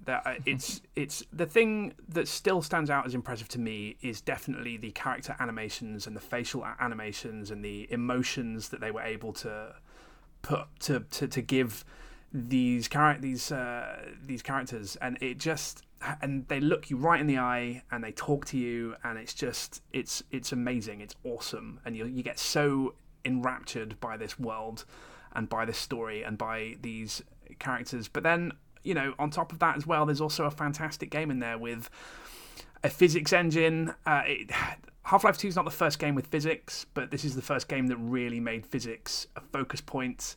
And if you play a game now with physics puzzles, you have Half-Life 2 to thank for that. Half-Life 2 leaned super hard into physics, and it was incredible. It was unbelievable, some of the shit that you could see in this game. Different materials reacted differently when you shot them, when you hit them. They reacted differently with each other. There was friction. Some things floated, some things didn't. You could toss around. You had a gravity gun in this game, which you only had to show off the physics engine, pretty much. But what an inspired design choice. You could toss around a mattress, and it reacted accurately to how a mattress would. That was half the fun. Yeah, exactly. That was half the fun. You could toss things at enemies. You could kill an enemy by firing a toilet at them. It's so good. Everyone knows about Ravenholm as well, which is the horror part of that game. You can toss saw blades at zombies and they get sliced in half. Just so good. It's incredibly long, and it's a little bit bloated in the middle somewhere, but for the most part I could play this game forever and still enjoy it. It's just so well paced. It's got that Half-Life pacing to it, where you get the highs of really intense combat, and then you get the lows of the exploration in there as well, and it's so well done. This is this is like gourmet gaming. It's great. I love it. I love that analogy. It's exactly what it is. I mean, and I personally, I'm like you. I love the first one. The first one, I think, will always be my favorite, but the second was pretty much just as good, and it, like you said, it flowed greatly, was a ton of fun. I love being the camera, controlling the camera, and kind of filming it like I'm the director playing the game. Yeah. Just a wonderful voice acting. You really were Gordon Freeman. It was incredible. And to have him silent, and you're him, and you're thinking, or at least me, maybe I'm a little crazy here, but I'm thinking, what would I say? Maybe I wouldn't be silent, and just wow, what an experience. And speaking of watershed moments for the industry, I mean, this launched Steam. It got the franchise really going. It would lead, like you said, with physics. Portal, this wouldn't have happened without Half-Life 2. So many great things, and just, I mean, it's a sci-fi worthy of Alien, worthy of Star Trek First Contact, one of my favorites of all time. I got the kind of vibe I got from seeing First Contact. I guess the only other thing I would add is Half-Life's always kind of reminded me. There's a really good Charlie Sheen movie from '96 called The Arrival, where he even dresses like Gordon Freeman. You guys should Google this. He's got the orange suit and the glasses. It'll blow your mind. And it came out, I think, like 2 years before. It was in '96. So the theatrical element of Half-Life's always been there to me because of that. And what was interesting for me is, while Half-Life's mainly a PC series, I played the original for the first time on the PS2. Gearbox actually did an amazing port, much like they did. That was a really good version of that game, yeah. Yeah, they had that co-op mode with the PlayStation Magazine disc, and Gearbox also did a great job, speaking of Halo, with Halo on PC, where they added a bunch of maps. But in any case, that's how I first played Half-Life 1, and then Half-Life 2, I didn't get a chance to play it because 2004 was such a crazy year, but when the Orange Box came out in 2007, it was great to play that, episode 1 and 2, and all that stuff, and it really is another one of the greatest games of all time. So I guess that's where I'm leading here. It's a definite game changer. I really love the way you put it. You get to kind of be the camera, and it's like you're directing what's happening. You're choosing at what angle you watch these events from, and that's a really good way to put it. And what this game nails that Doom 3 didn't was the art direction, which I think surprised everyone. That Half-Life 2 just has such a look to it. It's a real kind of like Eastern European, like ex-Soviet kind of city feel to it, but obviously it's been invaded by the Combine, and so they're like a fascist organization that's oppressing the population, stopping people from making babies, and basically keeping humanity under control while they suck the earth dry of all its resources. So you have ocean beds that are exposed because they're just taking the water away from Earth. And like some of the vistas you see and some of the things that you see are just incredibly bleak and just so well done. And they appoint another human called Breen. I can't remember his first name. Dr. Breen. I think it's Dr. He talks. Yeah, and he talks to the city on these big TV screens, saying like, you know, the Combine are your friends. Don't worry about it. It's all fine. It's all good in this sort of Orwellian dystopian way. Oh yeah, it's 1984. Its relevance can't be understated. It's absolutely. It doesn't come off as contrived. It's very. It's very real, and you can certainly see that happening. In fact, let's be honest, we've seen it happen in the world, and it's very very potent. Yes, it's so good. I love this game. I need to reinstall and play this game again. You beat me to it again. Yeah, I mean, my memories of this are the look of the game for sure, like the city that you get to explore a bit at the beginning. It's fantastic. It's such a detailed city. It's, like you say, the art style is fantastic. And the physics they did. I guess the big thing for this is the Source engine, because what they did with that engine was absolutely fantastic. So much so that it kind of powered Half-Life 2 and made it this amazing, fantastic game with the great physics, the great look, and it was so powerful and good, in fact, that a bunch of other games then used it to power their visions, not just from Valve but also other people, like the modding community. There's like Gary's mod that uses it, of course, and like you said, Counter-Strike.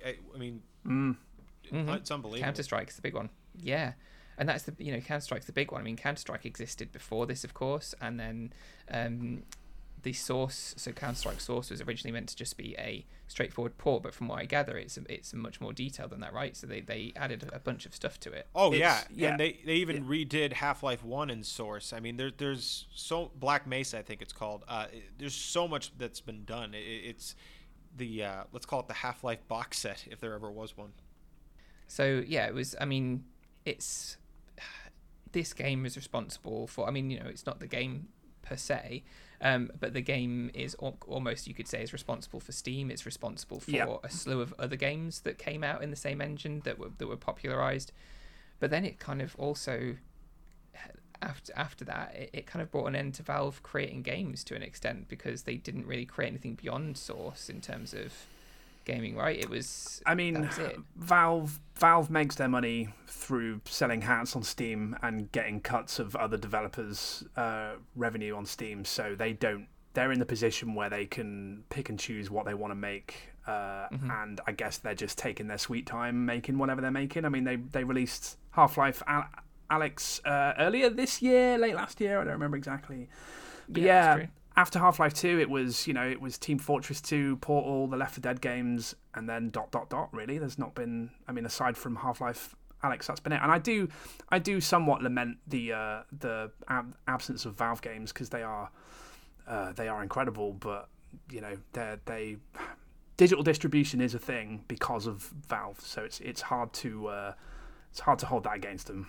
Well, the other heartbreaking part is Mark Laidlaw's departure. Obviously, he kind of put a cryptic version of Half-Life 3 on the internet, but if anyone was going to write it, it had to be him. I mean, there's certain things where, you got to have the guy who built it, and is a brilliant writer, and I hope if they ever did do a true Half-Life 3 that he was the man, in charge.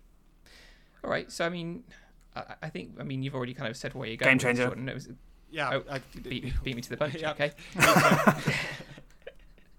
Let's not beat about the bush. Yeah, it's a game changer. I think we all agree it is a game-changing game. It had a lot of influence on gaming as a whole and the industry. Yeah, game changer then, I guess, right? Yeah? Absolutely, yeah. It can't possibly be anything less. Fair enough. All right, we'll move on from those games, and we're going to have a brief chat about any personal games. I mean, those are the games that I chose pretty much. I think the only one that I would, the only couple I'd mentioned besides that, we've mentioned Killzone already, of course, but also this year was Resident Evil Outbreak, and also Silent Hill for the Room. And being a huge fan of both of those franchises, definitely worth a mention, although we won't go into any detail about them. Yeah, and I'd also say Metroid Prime 2 Echoes, which was a great follow-up. Yes, absolutely. Speaking of choices, Jordan, what games would you have chosen for this year to talk about? Well, I'd pick a game that was actually supposed to be an 2003 release, but at least the console versions were delayed until February of 2004. We actually got, well, I'll give it away, effectively 2 Bond games in 2004. You got GoldenEye Rogue Agent at the end of the year, which was pretty good. And to me, 007 Everything or Nothing, which I would say is the spiritual successor to Nightfire, which was another incredible original Bond game. Paul DeMeo and Danny Bilson are incredible writers. They wrote both of those. They also did Agent Under Fire, the From Russia with Love, one with Connery later, and I even loved World Is Not Enough on N64. But let me get to it. What made Everything or Nothing great was they created their own storyline like Nightfire, but they got Heidi Klum, they got Shannon Elizabeth from American Pie. You of course had Pierce and Judi Dench, voice and likeness. John Cleese as R, who would of course replaced the late great Desmond Llewellyn as Q. You had Willem Dafoe as the villain, and whether it's Clear and Present Danger, Boondock Saints, the original Spider-Man movie. I mean, there's a hell of an actor there. Oh, The Hunter, I forgot. That's another great one. With Willem Dafoe. They brought Jaws back, and as I mentioned earlier, I'm a huge Spy Who Loved Me, Roger Moore fan. So, what a cast, what a story. I loved how they used the Need for Speed engine for the driving sections, cars and motorcycles. One of my favorite parts was rappelling down the burning building and shooting at guys. It was so Bond. I mean, to me, I like that even more than Die Another Day. It was just, and same thing with Nightfire. I mean, to me, those are Pierce's other Bond films. Just great atmosphere, a lot of fun, great writing. That wit, that charm, because he's the charmer, and to me, he's the perfect blend of Connery and Moore, and even a little bit of Dalton. Just what a blast! What a fun game. Didn't have the competitive multiplayer that I always loved. Of course, Nightfire would be great with its first-person shooter multiplayer. This was a third-person one akin to Tomorrow Never Dies on PS1, which was good, but not on the same level as, say, GoldenEye. But Everything or Nothing was just, to me, a masterpiece, and why I love gaming, why I love films, entertainment in general, because of how... Oh, they even had Maya do the theme song. I mean, they did everything, and it was just a blast. Yeah, it's one of those really rare things where, because usually if you do a game based on a movie franchise, it is based on a particular movie, but for them to actually create their own story and have their own Bond film essentially as a game, I think that was definitely inspired. And you've reminded me about the driving sections. They were fantastic. I didn't even know they used the Need for Speed engine for that, but that's amazing. Well, and the little devices that you could use as well, as that little robot-y the nanobots, the nanobot. Yeah. And that was just the great part about having EA as a publisher back then, because you had access to the Need for Speed engine. To me, I think EA, at least at that time, deserves a lot more credit with how well they did licensed titles, because the Harry Potter games were great. Simpsons Road Rage, I know there's a little it was Radical, but EA published it. I know there's a little trouble with Sega Crazy Taxi, but that was a blast. They really knew how to do licensed titles. You could even go to the 90s with Jane's Combat Simulations. But regardless, EA later on, I think more so when Ridicello took over, John Ridicello, they shied away from the licensed stuff. And while they had great games like Mirror's Edge and Dead Space, I think they actually did do a great job with licensed titles, because let's be honest, once Activision got a hold of the Bond license, I mean, you probably can't even name the games they did. EA, I mean, looking back on it, I hope people, at least tip their hats off to the old EA, because back in the day, they did an amazing job. Awesome. And Nightfire sounds like one that I need to play because I never played that. Oh, Nightfire, yes, definitely. And I love the fact that they did their own Bond theme as well with Everything or Nothing. It was good. Did you have any others that you wanted to briefly touch on? Well, do you guys? I mean, I can think of Unreal Tournament 2004, which I mentioned earlier, which was a blast. Mm-hmm. But I'm probably missing some. But yeah, what do you guys have in mind? So I played a fair amount of UT 2004 as well. That was great. Was that the one where you could put your own custom soundtrack in there? You could drop your MP3s in the file directory and play them through the game. I can't remember if it was that one or maybe the previous or the next one. But I just have very fond memories of playing that game in summer with my own custom soundtrack. Really, really good times. If you're a Hitman nerd like I am, Hitman Contracts came out this year. That game is the newest Hitman games are the best playing games, but Hitman Contracts is the perfect confluence of really dark art style and music by Jesper Kyd, who has sadly never scored a Hitman game since. Oh no, he did do Blood Money. That's right. Of course, yeah. He did. To me, I love. Here, I'll be brief. I love Silent Assassin, the storyline to everything. To me, I thought they perfected it with Silent Assassin. Then I loved Contracts, but I think Blood Money, as much as the newer games may be technically better, Blood Money to me was the perfection of the form. I'm a Hitman nut, and I love Thief too. Oh, really? I love Stealth. Yeah, I mean, Blood Money was just that may be one of my favorite games. Is probably one of my top favorite games of all time. Blood Money, just brilliantly executed. Again, no pun intended. It is, yeah. They because I mean the Hitman games before this, I love them, but they're a little bit sort of rough around the edges, particularly in the stealth system. It's pretty unfair. I love Silent Assassin as well, but its stealth system is obfuscated and confusing and unfair. So Blood Money really nailed it, and you always know at all times whether or not you're going to be spotted, and if you are spotted, you know why. So like they really did nail it, and the soundtrack of Blood Money is great too. But there's something about the look and feel of Contracts that I just absolutely love. The whole game is 47 has been injured in a shooting, and he's recovering in a hotel room, and he's thinking about his past hits, and you're just playing out his past hits.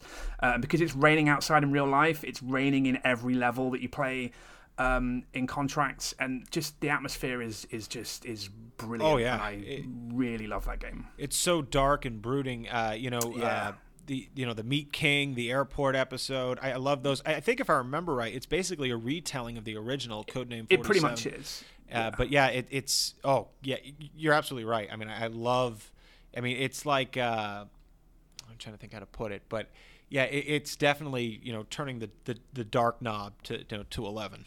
For sure, yeah. And I really want Jesper Kyd to come back. I still play the newest Hitman games, and I occasionally play the Contract soundtrack on Spotify at the same time, and it is perfect. And I want Jesper Kyd to come back more than anything for that game series. I couldn't agree more. And it's from an era, too, hopefully, I can't remember if it's Eidos or Eidos. They had some of the greatest games of all time, because around this time, they also had Thief Deadly Shadows, which came out this year. I prefer the original Thieves, but that was good, too. But, you had Thief Dark Project, Thief 2 The Metal Age. They had the Legacy of Kain series, which was amazing. Oh, yeah. Commandos, Tomb Raider, Omicron, The Nomad Soul. I mean, that was a publisher that knew how to make great games. And there's actually a guy I know that was there, Rob Dyer, who's a friend of Bernie and mine. He's now COO at Capcom. He was instrumental in that, and I told him that's probably my favorite game publisher of all time, especially for the period we're talking about, like you said, with Hitman Contracts. Definitely. Wow. Yeah, I mean, I didn't get into Hitman until, and this is probably bad, but until Absolution. It's not that bad. It's not as good as the others, but it is good. Yeah, I enjoyed it. I mean, I guess it was good for me because I was coming from a background of games that had stories, and I know obviously previous Hitman games had stories, but it was more to do with the playgrounds that you were in, and Absolution went more down the linear story path, and it was smaller areas, and I really enjoyed it. I liked it. It was a great looking game. I loved the fact that they brought in little bits from their other games, like the fact that there's Kane and Lynch were in there. Yeah, because I love Kane and Lynch too. But anyway, yeah, and the newest ones are absolutely phenomenal. But yeah, I think I probably need to go back and play some of the older. Yeah, IO's an incredible developer, and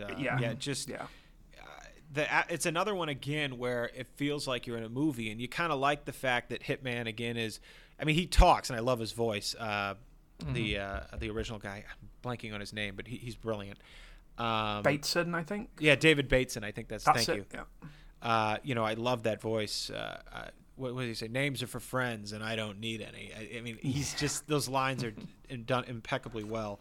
But for the most part, he is pretty silent. And again, you can really immerse yourself like you are the hitman, and you are 47. And just another. It's really atmosphere. I mean, if there's a theme today in these games we're playing, it's where you really feel you are the character, and whether you want to embody, the coolness, the suaveness of a 007, or the brutal, no mercy in 47, or just, you really, the immersiveness. I think that this was probably one of the best time periods for that, where you didn't feel like you're playing a game, you are the game. Yeah, for sure. Mm-hmm. Awesome. I'll mention a few others just before we go on to the quiz, just because I know that there'll be people out there who will go, why didn't you mention this game? I'm not going to talk about them, but I'll mention them. So we had Red Dead Revolver, which is the beginning of the Red Dead Redemption series. Great one. We had the Chronicles of Riddick: Escape from Butcher Bay. We had Tales of Symphonia. We had The Lord of the Rings: The Third Age, which was a great Lord of the Rings based game. So yeah, there was a lot of games this year. It was a really great year in gaming, and I think we've kind of shown that by just all these games, and the fact that there were great games that were overshadowed by greater games in this year is is very, very telling. And awesome. For what it's worth, with Red Dead Revolver, it's not even just a single player. That multiplayer was a blast, like having the gunfights. I love that one. Yes, nice. I don't think I played this one. I know you did, Steve, I think, but yeah, I didn't play Red Dead Revolver, yeah. I didn't play the multiplayer, I don't think, but that single player is something else. Weirdly overlooked, that game. I mean, it had a weird development, but it was great. It was really good. Well, replay the split screen multiplayer too. I'm telling you, those gunfights were great. I should.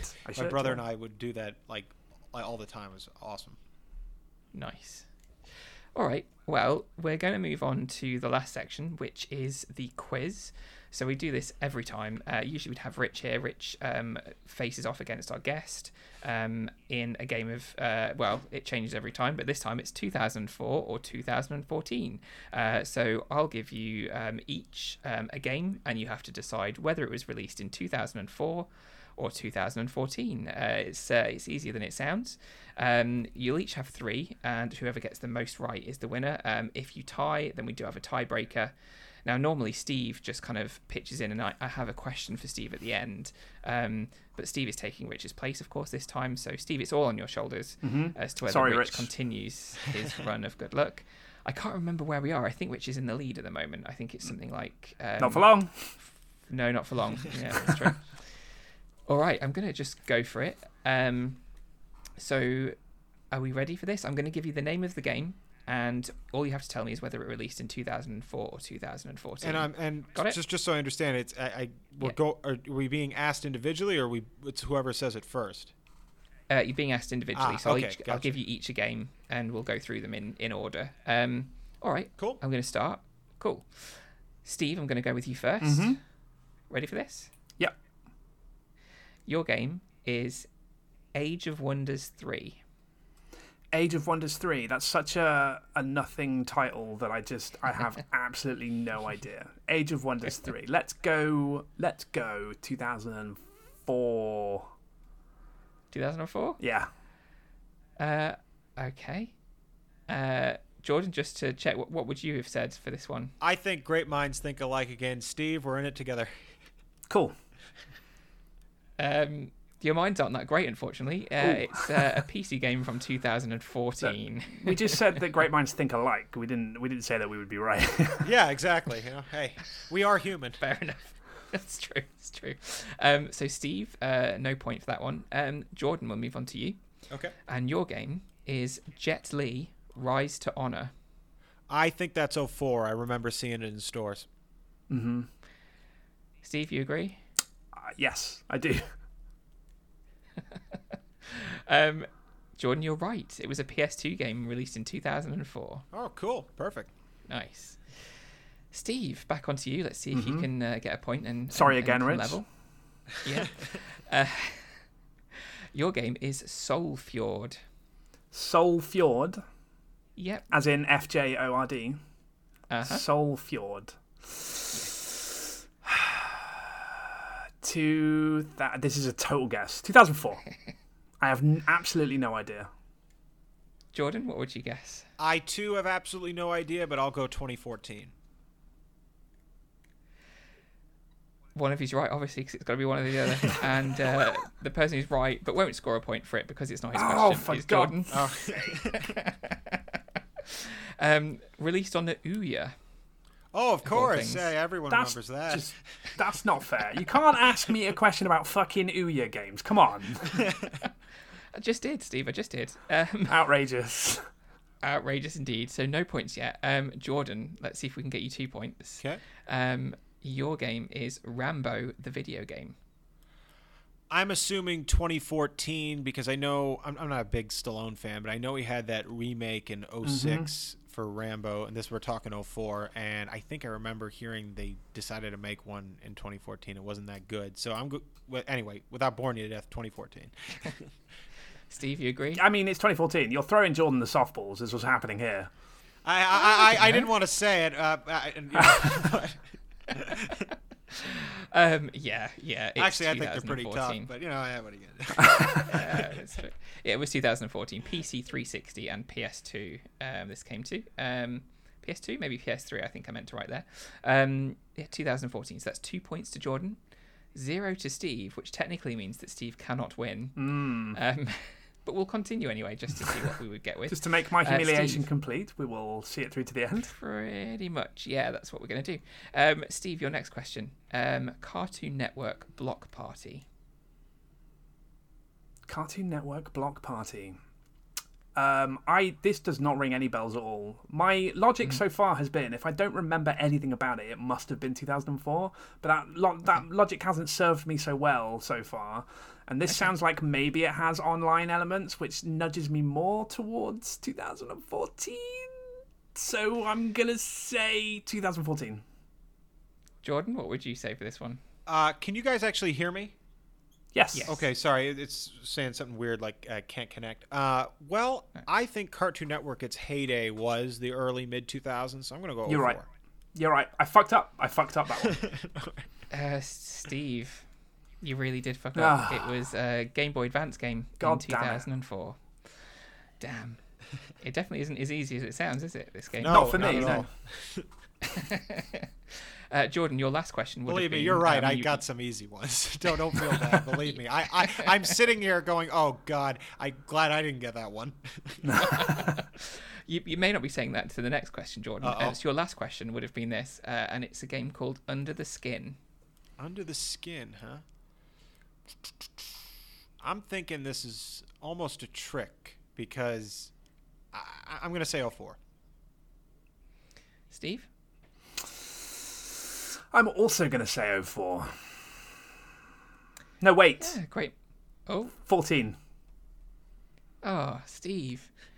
I was almost going to say great minds do sometimes think alike, but you don't, because it was 2004. I could not have messed that up more. PS2. Can't we just edit that part out? We'll just, hey, we both had 04. Oh, you did it right.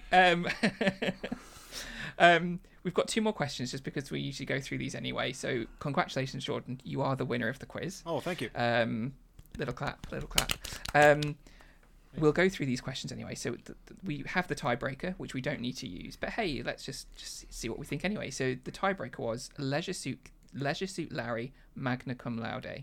14. 04. Ooh. Sorry, I know it because we remastered that for Codemasters who got the rights, so I kind of cheated, but I knew that one. And yes, you're totally right. PC, PS2, and Xbox 2004. Wow. Sorry, it it just came out. It's a good job we didn't get down to the tiebreaker, to be fair, isn't it? You definitely would have won. You've won anyway, but yeah, there you go. Steve, we've also got the small matter of your question. So we're trying to get you to do your own. I mean, you've done the whole quiz, but we've got to do it anyway, right? So every time I give Steve his own question, because usually Rich does this, if Steve can get, so he started midway through so we're doing 12 episodes. He started at 6. I think you've got, I don't know how many you've got right. I haven't been keeping track. I'm gonna have to. I mean, if today's anything to go by. Yeah, not too well. Not going to get this one. Well, let's see. Let's not write you off yet, Steve. So your question, let's see if you can get this right. Mario Golf World Tour. Mario Golf World Tour. See, 2014 feels recent, but it wasn't that recent, was it? So this could very well have been a 14 game. But I'm gonna say 2004. May I ask a question? Sure, go for it. You said World Tour, right? Yes. Okay, because I'm guessing there was a game called Toadstool Tour on GameCube. I want to say that was 03, though. So I would think 14. Interesting. Okay. Steve, I'm going to do the unthinkable here, or the things that I've not done. Do you want to change your answer? Or do you want to listen to Jordan, or do you want to stick with your guns? I'm going to say 2014. Steve. Don't do it. Steve. What? It was a 3DS game that launched in 2014. Yes! Redeemed! You had me worried there. I was going to go, I'm so sorry, Steve. Yeah, you'd have had a lot to answer for, Jordan, if you got it wrong. Awesome. Yes, you got it right. Oh, my goodness. 2014. I thought I'd give you one. I had to give you Yeah, one. thanks, mate. I appreciate it. It's patronising, but I appreciate it all the same. Well, there we go. Jordan, congratulations on winning the quiz. Well, thank you. Rich won't be happy, I'm sure, but, the guests have to win sometimes. And, who better to win than you? It's you've got a great knowledge of games, so thank you. I've got to hand it to you. Well, I was a nerd. That's what well, we all are. But it's just that's speak for we yourself, love Jordan. Yeah. No, we're all nerds. Total nerds. So, I guess that brings us to the end of the show. It's been fun. Thank you both. That was really good. Oh, thanks it was a lot, Jordan. amazing. That was great. Thank you. That was a ton of fun. And if I may, since we brought up Leisure Suit Larry, Magna Cum Laude, and Codemasters, just want to give a shout out to Rod Cousins, who was CEO there for a while, was also at Acclaim UK, another great guy that I met through Bernie. He was incredible. We reached out to him. I think it was he's in the UK like you guys. We reached out to him 8 a.m. my time. I think we had a signed contract by noon when we were working. I mean, he was just I know I've said this a million times already, heart of gold, but really good guy. Wanted to make sure I shouted out to him. He, by the way, he's really cool where he lives. There's a rock club right nearby where the Stones or Eric Clapton will come in to jam, and I mean, it's like a dream come true for me. Haven't been, would love to, but he's told me some pretty cool stories. So just great guy, knows a lot about music, games, and just want to shout out to him. Amazing. Sounds like you really need to go to that club. Sure. Big time. We were talking, too, one of the craziest things is the Stones, as much as they're unbelievable musicians, and everyone knows Mick's a business genius, London School of Economics, really more the Austrian theory, which is what I love about economics. But on top of that, Bill Wyman pretty much invented the fretless bass. Keith Richards invented the idea of cutting a hole in the amp and putting a microphone in. I mean, it's incredible if you look into what all those guys have done. So when you look at business and entertainment, there's some real geniuses out there. Wow. Amazing. Well, it's been really fun to have you on, and lots of facts and info that I guess not everybody would know. So it's going to be an interesting listen for everybody to pick up on all that stuff, which is going to be great. And everybody should head over and look at all the projects that Jordan has on the go. Have a look at the Zoom platform. Lots of awesome games on there to play. Thank you very much. Steve, where can people find you if they so choose? People can find me on Twitter at SteveJack, and they can also find me at the Crossplayers as well. Yeah, can find me there too. You can find me at Oddment84 and, of course, at Dreamcast Years for all of this stuff.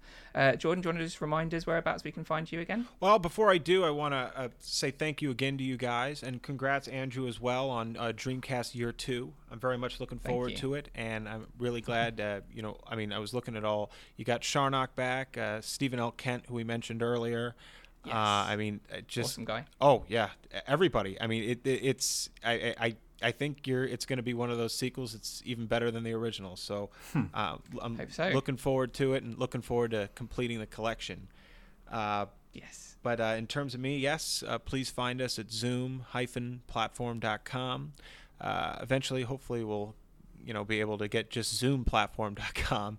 That's a long story there. But yes, and you can find us on Twitter and Facebook. Really, we want to push the Discord, though. You can go to it. It's in the top left of the website. I should also mention the website we have is pretty old. The whole idea of it when we launched the platform was, look, we're not going to get as many eyeballs as Steam, but at least the margins will be better. But we've since grown it quite a bit, and we'll be launching a brand new website which looks leaps and bounds better. Hoping to put that out actually at the end of the month. I'm not sure when this is going to be released, but when I say end of the month, I mean September. So looking forward to that. And if you want to find me on Instagram, it's Jordan Freeman, JordanFreeman 2201. And again, thank you both very much. Steve and Andrew, it was awesome. It was. Thank you very much. It was Thank you, awesome to have you on. And yeah, it's great. And we'll speak to you soon, hopefully. Absolutely. I hope you guys have me again. I'd love it. That would be a pleasure. Absolutely. That would be a pleasure. All right. Well, thank you very much, everybody, for joining us. And until next time, keep dreaming. Absolutely. Bye-bye. Bye-bye.